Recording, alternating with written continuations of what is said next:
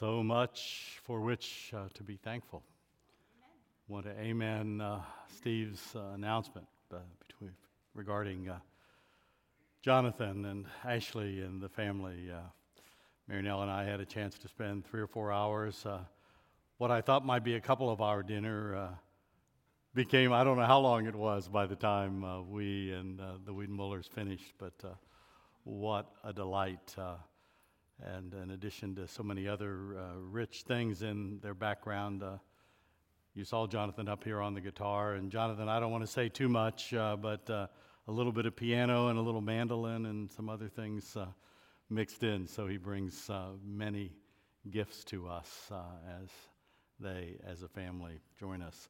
Also, Friday night, Marinelle and I experienced with delight UPC's Shakespeare Club Summer 2022 performance. And if you weren't here, you missed it. Thrilled on several levels, Marinelle and I were. Stephen Trafton's brief introduction of why we do this kind of thing. Loved what you said, Stephen, about acting, a way of discipling our children to face other characters and their settings, to experience life, to learn others' viewpoints, that we might learn to understand and love others created by God, and learning that all of life is learning to compare and contrast God's story with our own story until we face the reality of whether we're cooperating with God's story or working against it. You didn't say all of that. You were a little more of an introduction, but it fits with what we're going to talk about this morning. And Pam, loved your words applying the Tempest to all of us as to how our story fits together. Second, we were thrilled with the kids' amazing work and performance. This was a begin on Monday, end on Friday with the play effort. I mean, I don't think I've ever seen anything done as well in a week with such creativity. Amy Onger's and Pam Russell's directing work, aided by a cast and supporting crew of thousands. Well, that's a little bit of an exaggeration. But a cast of, 24 or so, and 19, and some in multiple parts, and then a bunch more on the crew. It was a passel of our kids. You would have been proud, and I hope that you'll put it on your calendar. This was the second year. I hope you'll put it on your calendar next year and even use it as an outreach for other families. We are blessed beyond measure with gifts and talents. So this morning I want us to see how Psalm 100's 5 verses set a frame for the story that God is calling you to join. Whether you realize that's what the psalm does or not, I hope by the end of our time you will see that, helping you to discern if you're mainly cooperating with God in His story or too often still rebelling. Let's pray. Father, open us as we open your word. We would see Jesus more clearly because we pray and think and dream from his words and by your Spirit. Amen. Psalm 100, God as creator and covenant maker, really is the anchor of our soul and the author of the ultimate story. If you've got your Bible or if you grabbed an outline at the door, I hope you did in the foyer, not too late to go out and grab one. I've laid out in a way that helps you understand it, the whole psalm in the first heading on the outline. Let's read it aloud. You listen, I'll read. We won't try to read it all together. Make a joyful noise to the Lord, all the earth. Serve the Lord with gladness. Come into his presence with singing. Know that the Lord, he is God. It is he who made us, and we are his. We are his people and the sheep of his pasture. Enter his gates with thanksgiving and his courts with praise. Give thanks to him. Bless his name. For the Lord is good. His steadfast love endures forever. His hesed, his loyal love, endures forever. And his faithfulness to all generations. This is the word of the Lord. Thanks be to God. This psalm wraps up a similar group of psalms that begin in Psalm 95. I'm not going to take the time to talk about how the flow of 95 through 100 in the Psalms fit together, but you can take a look on your own. The form of this psalm, if you look at how I've laid it out on the outline, it's easiest if I just simply say to you, if you put your hand to the right of the psalm and then duplicate it in reverse, the same text on the right with opposite index, you would have an X. This type of psalm is often called a chiasmus. This form is called a chiasmus. It's an X. It means the focus is in the middle at the crossing point, and everything before leads to it, and everything after flows out of it. And in this particular psalm, I've got some things in the suggested study questions related to this. It's laid out in a way that verses 1 and 5 tie together, verses 2 and 4 tie together, and verse 3 is at the center. What's verse 3 about? Who God is, both creator and covenant maker, people gatherer. And verse 3 is foundational to the 6 actions that are called for in verses 1 and 2. And in verse 4, make a joyful noise, serve him, come into his presence, enter his gates with thanksgiving, give thanks, bless his name. And one other thing, in case you're not aware, one of the things I found that we don't do in a lot of books, I highly recommend that you do it, is read the introduction. It's important even in the Bible. In the New American Standard, the English Standard Version, the NIV, you will find in the introduction an explanation that the translators, every time in the Older Testament that the covenant name of God in English consonants, because Hebrew is just consonants with vowels as markings, every time you have YHWH, we sometimes pronounce it as Yahweh. It's that if you change the Y to a J, it's the consonants from which we get the name Jehovah, which is not a biblical name, but it's taking the vowels from Adonai, which means Lord, and putting them in Yahweh, because the Hebrews didn't want to sin against God by taking his name in vain, so they never said it. Every time they came to YHWH in the reading, to this day in most synagogues, they will say Adonai, not Yahweh, because they don't want to say the covenant name of the Lord. But if you look at this psalm, you'll see, and I have bold-faced them in small caps, verse 1, verse 2, verse 3, verse 5, you have the covenant name of God. It's emphasizing that this God who made everything, who is the shepherd of all, is none other than the God who has made himself known uniquely to Israel through Moses and through Abraham, and ultimately to us through and everyone through Jesus, is the covenant-making God. It's a foundational psalm, and God calls you to shape your story around the story of who God is as creator and as king, shepherd, protector, provider for his people, whom he both makes, creates, and calls. And all those other verbs that call us in what we're to do are the framework for how we are to live out our story, acknowledging what verse 3 says to us. And everything I say this morning is going to be about whether or not we are in tune with that which is the heart of the biblical story. That's the thread that runs through the whole sermon.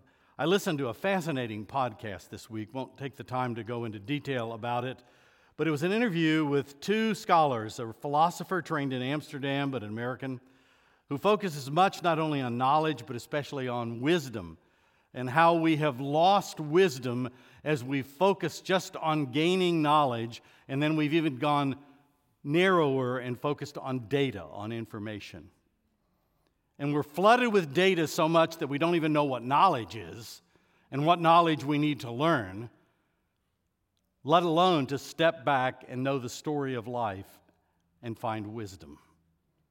And that's what the psalm calls us to. That's what the scripture calls us to. Kurt Thompson, one of the men on the podcast, an MD who's a psychiatrist, says this: one of the first things we, his psychiatry office, ask when someone comes into our office is, in what story do you believe you're living? In other words, as a medical doctor and psychiatrist who's operating from a God-centered worldview, he wants to find out who his clients see themselves as and what their personal story is, so he can make sense of it and help them make sense of it, and where that story, as it's unfolding and they're choosing it, is helping them or hurting them.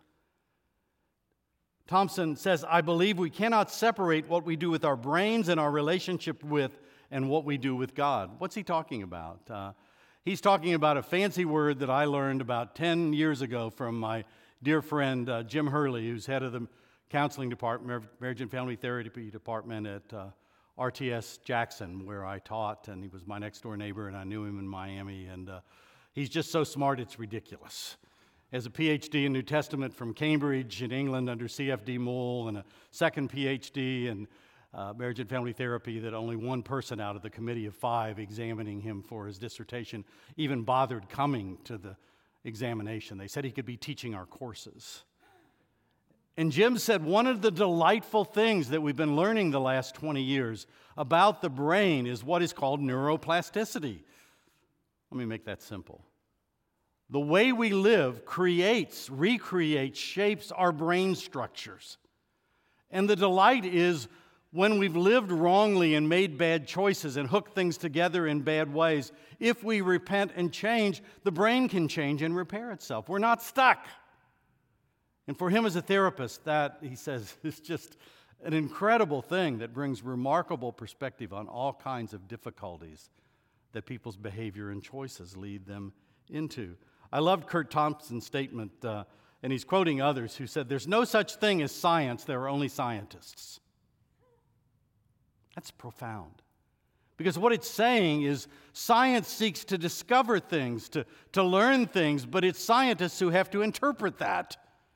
There is no such thing as science. It's constantly changing and moving as even scientists are understanding in new ways the connections between their theories and the way they look at the world and where things stand. In other words, even science is a story.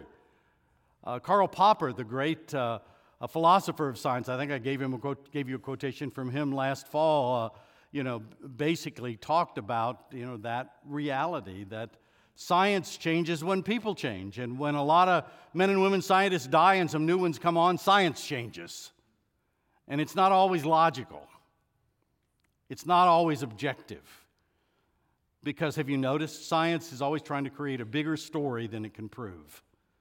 Just like you and I are trying to do the same thing. Thompson says there's no clear dividing line between what's going on in our relationships and what is happening in our brains.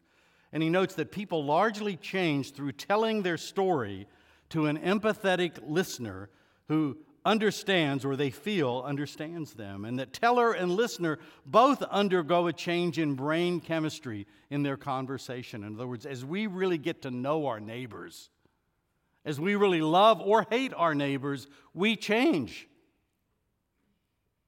I think the Bible would tell you it's better to love your neighbors.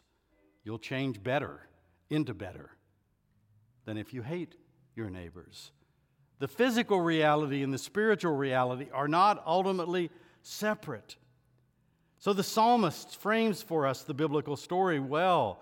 Remember what I said, the psalm centers in know that the Lord, Yahweh, He is God. It is He who made us, and not we ourselves, some of the older translations read. The newer translations tend to translate it, and we are His. He made us, we are His. Both are legitimate. It's one little 2-letter Hebrew word. I won't go into the Hebrew, but depending on how you mark the accents, you can go different ways with it, but they both mean the same thing. We are His people and the sheep of His pasture. And this anchor verse is framed by talking, singing, shouting joyfully to Him because He's good. His covenant loyal love endures forever, His faithfulness to generation. Therefore, whatever we are doing, we are to serve Him with gladness, coming into His presence with singing. So as we move on to our next main heading, our next point, I want to emphasize the significance of that by probing what happens to us if we don't praise Him, if we are not glad, if we are not thankful, if gratitude does not fill our hearts. That's why I titled the message, Either Gratitude or Resentment and Maybe Even Revenge. If you don't choose gratitude, you're likely to move to resentment. And if you stick with resentment, individuals and families and subcultures can turn to revenge. Let's look at what Scripture and life tell us. Secondly, abandoning gladness, joy, thanksgiving. God's creatures fill their hearts with resentment and even with revenge. Late in Fyodor Dostoevsky's amazing novel, The Brothers Karamazov, Dostoevsky displays penetrating insights into gratitude and resentment and revenge. If you've never read The Brothers Karamazov, it's long, but it's worth it. One of the best novels many, many people think that has ever been written. As the novel unfolds, brother Ivan Karamazov reveals his deeply troubling views on human nature, on God, and the devil. Chapter by chapter, Ivan becomes more and more disturbed.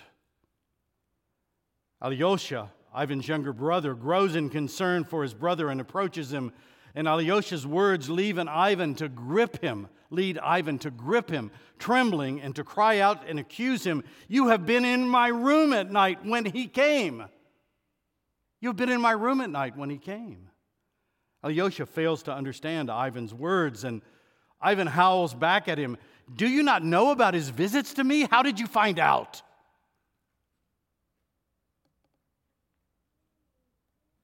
Later, when Ivan questions the man whom he thinks killed his and Alyosha's father, Ivan is gripped by fear that this unnamed visitor is in the room again. And Dostoevsky soon reveals that it's the devil whom Ivan sees visiting in his room. Dressed as a Russian gentleman, no pitchfork, no red suit. Interspersing with his Russian, French phrases and cultured speech. And this, whether in Ivan's mind or truly there, we don't know. We're not told. It's not the first time they've talked. And the devil now says to Ivan, listen closely. Here's what Dostoevsky has the devil say to Ivan. He wishes to be agreeable, but that he, the devil, is misunderstood. He's a slandered man. He begrudges people's not seeming to want to hear from him. And Dostoevsky has the devil defend his character with amazingly insightful words. I printed them on your outline.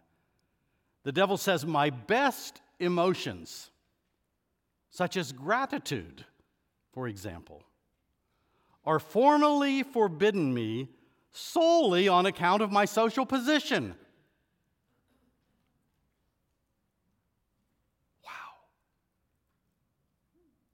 Dostoevsky does not explain in the novel why he provides these particular words for the devil's mouth.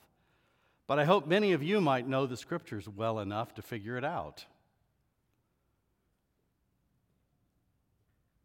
Why Dostoevsky probed the reader with such provocative words. After all, what is the devil's social position in the Scripture? I've given you a little chart in the outline with two columns, one gratitude on the left and resentment and revenge on the right. This has got to be whirlwind or this would turn into 3 sermons, and I don't want it to. But on the left, creation starts with Adam and Eve, created for gratitude. God is their creator, their king, and their shepherd, their provider. The expectation is that they will be full of gratitude and praise, that they will do Psalm 100 the rest of their lives and spread it around the earth. But then the adversary, the Satan, comes on the scene, and what does he do? He who says in the Brothers K that he slanders God and said, did God really say this? Is God really like that? Did God really promise that? And he tells lies about God, and he tries to destroy God's plan and God's people. Resentment, because he doesn't have a high enough place in God's creation. He's not satisfied with where he was born and what he's been given. He deserves more, and he doesn't want to have to earn it. He just expects it. And then we have Cain and Abel. And in Cain's birth, Eve says something interesting. She says, I have gotten a man. Starts out kind of proud. I have gotten a man. I had this baby man. She does add, with the help of the Lord. I mean, it's nice when we Christians say God helped us a little bit. I mean, we're blind and deaf and dumb and dead. Other than that, we just needed a little bit of help.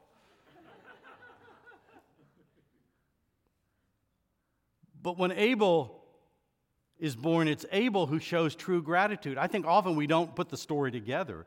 Why was Cain's offering rejected and Abel's offering honored? It was because Cain worked the ground and he just grabbed some stuff from the ground and made an offering. But what did Abel do? He took of the firstborn of the flock. When you give God the firstborn, you don't know if you're going to have a secondborn, maybe. When you give your tithe at the beginning of the month and not the end of the month, you don't know how the end of the month is going to work out. You're trusting God, praising God, honoring God, and he gives of the fat portions of the offering.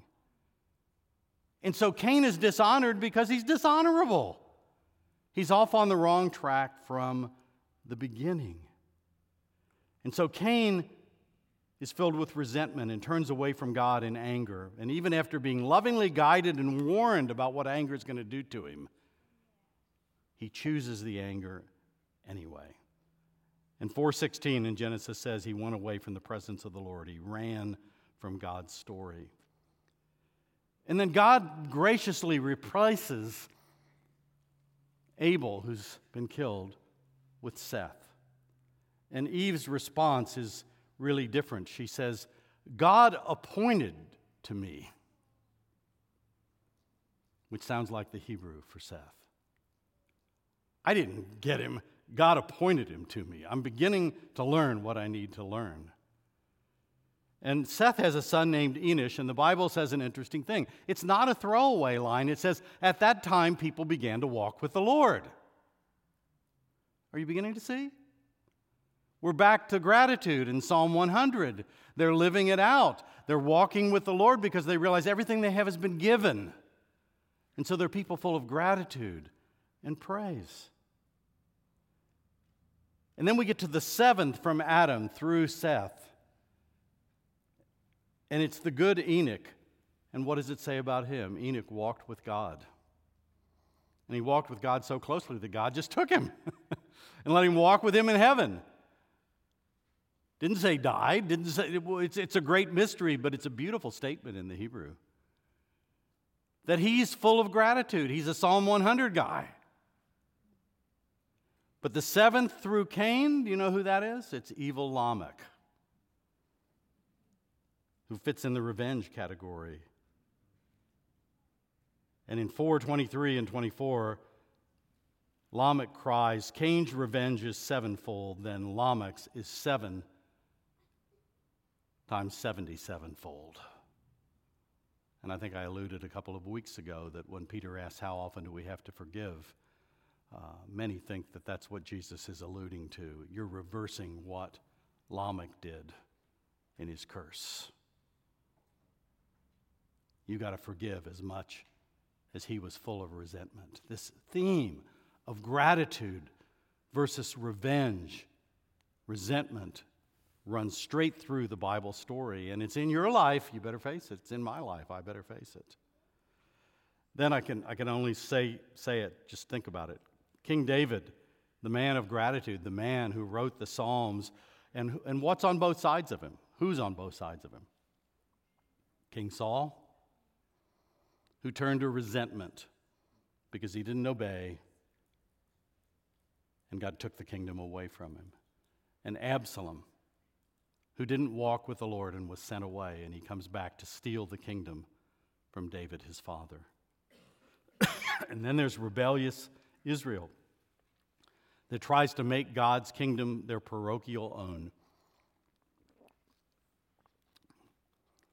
rejecting and killing the Son God sends to check on his vineyard, a parable we haven't studied yet. All this fits in, and I've got to be quick. John 8. Jesus said to the crowd of his fellow Jews, if God were your father, they'd been claiming they didn't need to listen to him because God was their father. You would love me, for I came from God and I am here. This is printed on your outline. You are of your father, the devil, and your will is to do your father's desires. He was a murderer from the beginning and does not stand in the truth. Because when he lies, he speaks out of his own character, for he's a liar and the father of lies. We're back to Genesis. They say, are you greater than our father Abraham, who died, and the prophets died? Who do you make yourself out to be? Your father Abraham, Jesus says, rejoiced that he would see my day. He saw it and was glad. Jesus said to them, truly, truly, I say to you, before Abraham was, I am. And there Jesus is revealing that he's not only God taking on flesh, but he's the eternally begotten, eternal Son of the living God, co-equal, co-substantial, in absolute unity with his Father. And his fellow Jews know it. We're going to talk about that next week, by the way, in the Trinity. But his fellow Jews know it, and they want to stone him because he dared to make such a claim. And so Jesus is the essential focus of our necessary gratitude and thankfulness before God. Without the work of God, the humbling of God, we don't see the need for the coming of God's Son. We're just like Jesus' fellow Jews. And they were upset because they wanted a parochial kingdom. They didn't want to share it with the Gentiles, which Jesus told them he was going to do. And that was an abomination to them. How dare God include other ethnicities? Who does God think he is? Wait a minute. Hope you catch the irony of that statement. But that's really what they were thinking. And that's what we think when we don't make Psalm 100, verse 3 our story. That he is our creator and our maker, and we are his. The sheep of his pasture. He's like the best of shepherds, except how do we even say that he's more than the best of shepherds when he's the eternal Son of God, who never was not? And we are like sheep. Well, wait a minute. He gets to be like a shepherd, and we have to still be like sheep. Yeah, you got the point. There's that big a difference between human beings, God's creatures, and God. And how sad we are when we become resentful of our neediness, our brokenness, and when we become resentful of anyone who reminds us that we are as much or more to blame than others for much of where we're at. Before we move very quickly into the final section, I want to share one more discovery I had this week about, or in the last couple of weeks, about gratitude centrality, and it's from a remarkable source. When's the last time you heard a preacher quote Friedrich Nietzsche in a positive way? Douglas Murray has a wonderful new book, and in it a section on gratitude, and he was the one who reminded me. I've read Brothers Karamazov a couple of times of what I shared with you. But he also quotes Friedrich Nietzsche. Dostoevsky lived from 1821 to 1881, and Nietzsche from 1844 to 1900. And one of the great ironies is that Nietzsche was an ardent foe of nationalism, of anti-Semitism, of power politics, and yet Nietzsche's thinking fed fascism, Marxism, and the postmodern drift away from believing there's ultimate meaning. But listen to this. Nietzsche saw that one of the great drivers of wanting to destroy more than praise and build up in society was resentment. What an insight. And he looked at resentment as being a sentiment that blames someone else for having what you or your group deserves more. Someone else having what you or your group thinks you deserve more. Nietzsche writes this, incredible words written in the 19th century. This plant, using the image of a plant growing, resentment, thrives best amongst anarchists and anti-Semites today. So it flowers like it always has done, in secret, like a violet but with a different scent. And just as like always gives rise to like. It will come to no surprise to find that regarding its coming, as so often before, it tries to sanctify revenge with the term justice, as though justice were fundamentally simply a further development of the feeling of having been wronged. As if justice were just fundamentally a part of the feeling of having been wronged. And I've been wronged, therefore I deserve justice. And it's all about feelings. This is Nietzsche.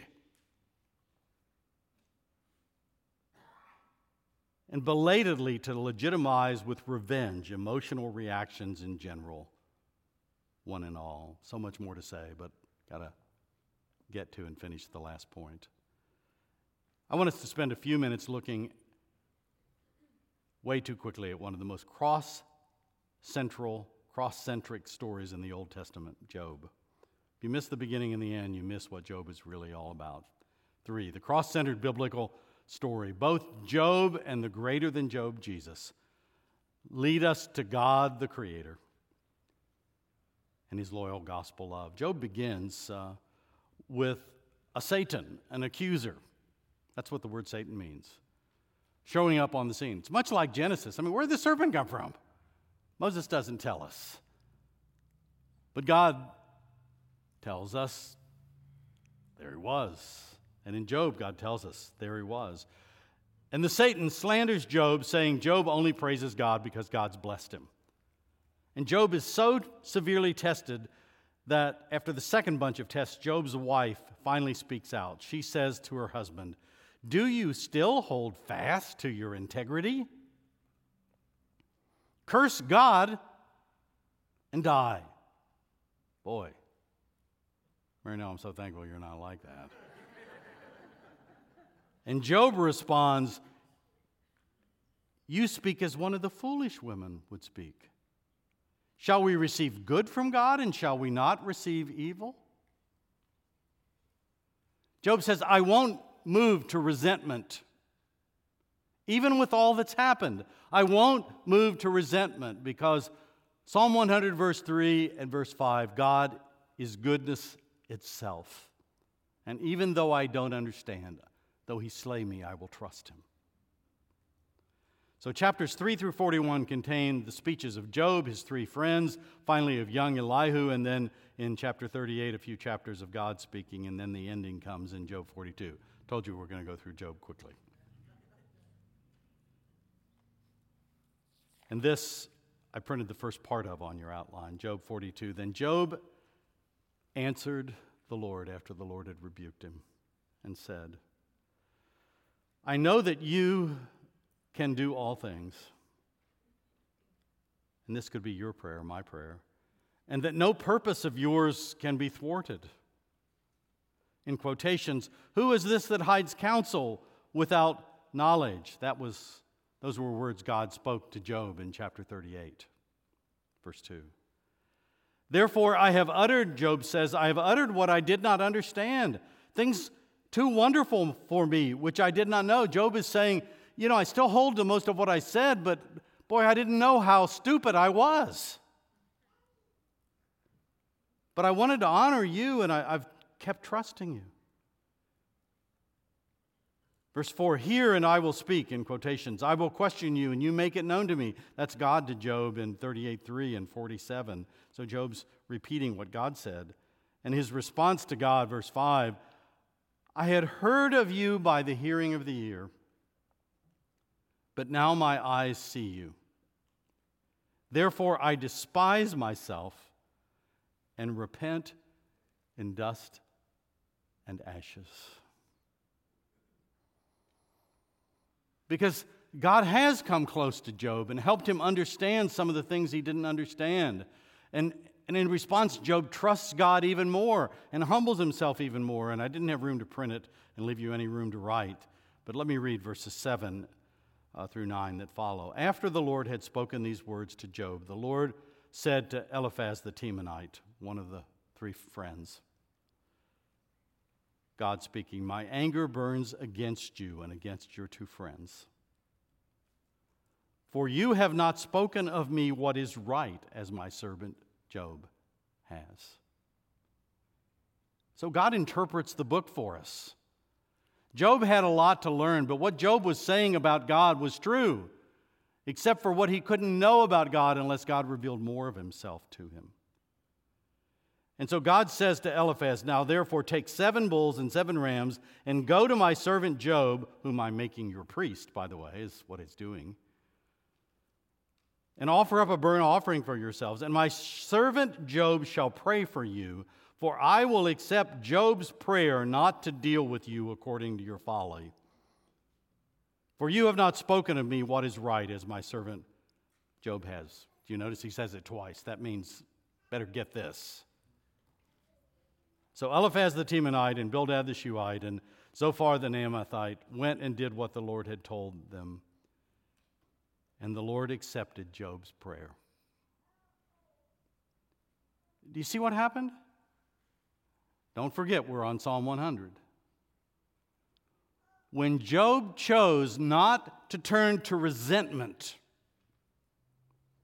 and not to seek revenge against his friends, who were his enemies in some ways, but instead to forgive them, to have such gratitude to God for his grace to him that he's going to have gratitude even to his enemies, then and only then, when Job prays for his friends, does God forgive his friends.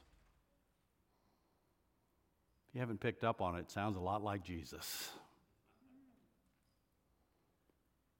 And that's why I've used the phrase already that there's Job and the greater than Job, Jesus.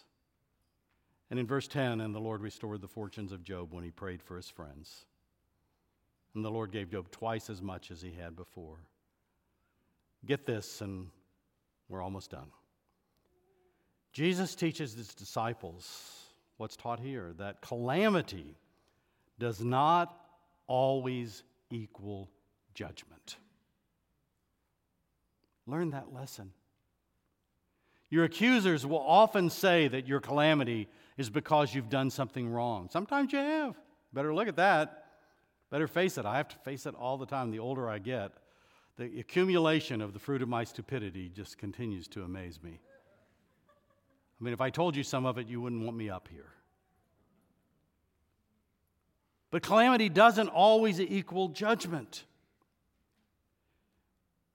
And that's a lesson needed for wisdom. Calamity befalls us for a lot of different reasons. It is the fruit of our own sin sometimes. We must be contrite. But sometimes it's as a mentor of mine relates, when pagans get cancer, Christians get cancer too. Believers are not exempt from the corruption of the world. And so unbelievers get sick and believers get sick. And don't buy the theology, bad theology, that if we just had enough faith, we wouldn't get sick. That is not what the New Testament teaches. There will be a day when full healing will come. But it's not the lack of faith that keeps it from coming now. Scripture is eminently clear. But as 1 Peter teaches us, believers are to handle sickness and death differently than those who have no hope. And we get to be witnesses, as Job was a witness. But I, like Job, have complained and argued with God a lot as a pastor. I spent half of a funeral meditation arguing with God about why he took Mary Nell, my dear friend Gwen O'Lean, to heaven. I still don't understand. Best evangelist I've ever had in a church I've served. Led so many people to Christ with the cancer that she had that was just like Joy Davidson Lewis, C.S. Lewis's wife. She was amazing. Her agnostic Eastern European-born doctor said to Larry and me in the room where she died, he said to Larry, he said, she's the most loving woman I've ever met in my life. And at first he laughed at her. He thought she was crazy because she would celebrate people visiting her in the hospital and take their pictures and weave them into God's story. And she led person to person after Christ. I could go on, and I can't. Week before last, I talked to one of my dearest friends who just got diagnosed with ALS. Been yelling at God for a month and praying for my brother John that he'll be a Psalm 100 guy till his dying day, and that so will I. God owes us nothing. Isn't it amazing what he's like even to his enemies? He offers a covenant of steadfast love that lasts forever. And yet he alone, his person, will, and goodness are the definer of what is good. He is the only God, and Jesus is the only Savior, the only one worth following. And it's not surprising that Jesus is followed by the most ethnically, racially diverse crowd that has ever followed anybody on the face of the earth. Wipe from your mind this idea of whiteness in the church. And it's good news. It's the success of our missions that there are more Christians everywhere else than in the West now. And it's going to be more and more that way. Praise God. We were never the center of it. We just, like the Jews, sometimes thought we were the center. And Jesus said to his fellow Jews, I just started with you, but I told you I wasn't going to finish just with you. Aren't you glad that the risen and ascended Son, the perfect God-man ruling from heaven, didn't choose to become resentful, taking immediate revenge on all his enemies when he was resurrected? Hebrews 2, verse 10, for it was fitting that he, for whom and by whom all things exist. Next week, the triunity of God, in bringing many sons to glory, should make the founder of their salvation perfect through suffering. For he who sanctifies and those who are sanctified all have one source. That is why he is not ashamed to call them brothers, saying, I will tell of your name to my brothers. In the midst of the congregation, I will sing your praise. Psalm 100. Being acted out. And again, I will put my trust in him. And again, behold, I and the children God has given me. The eternal Son incarnate says to the Father. He who had no sin suffered for us and still trusted and praised his Father as he sat down on his throne at the Father's right hand and opened the gates of heaven, the presence of God for all who would come. Pray with me.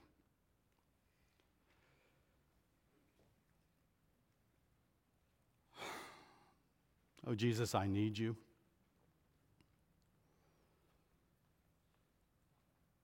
And I need my brothers and sisters, Christ's other smelly, stumbling sheep who walk alongside me.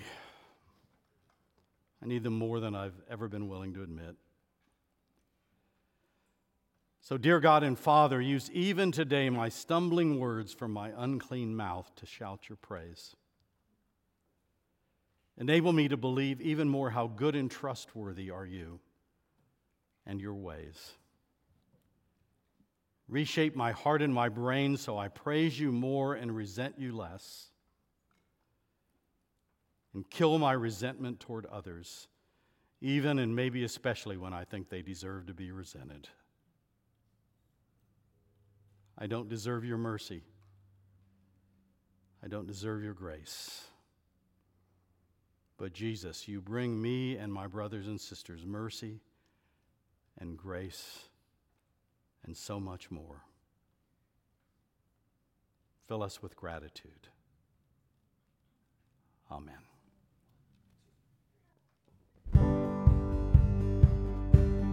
Let's stand and sing and respond.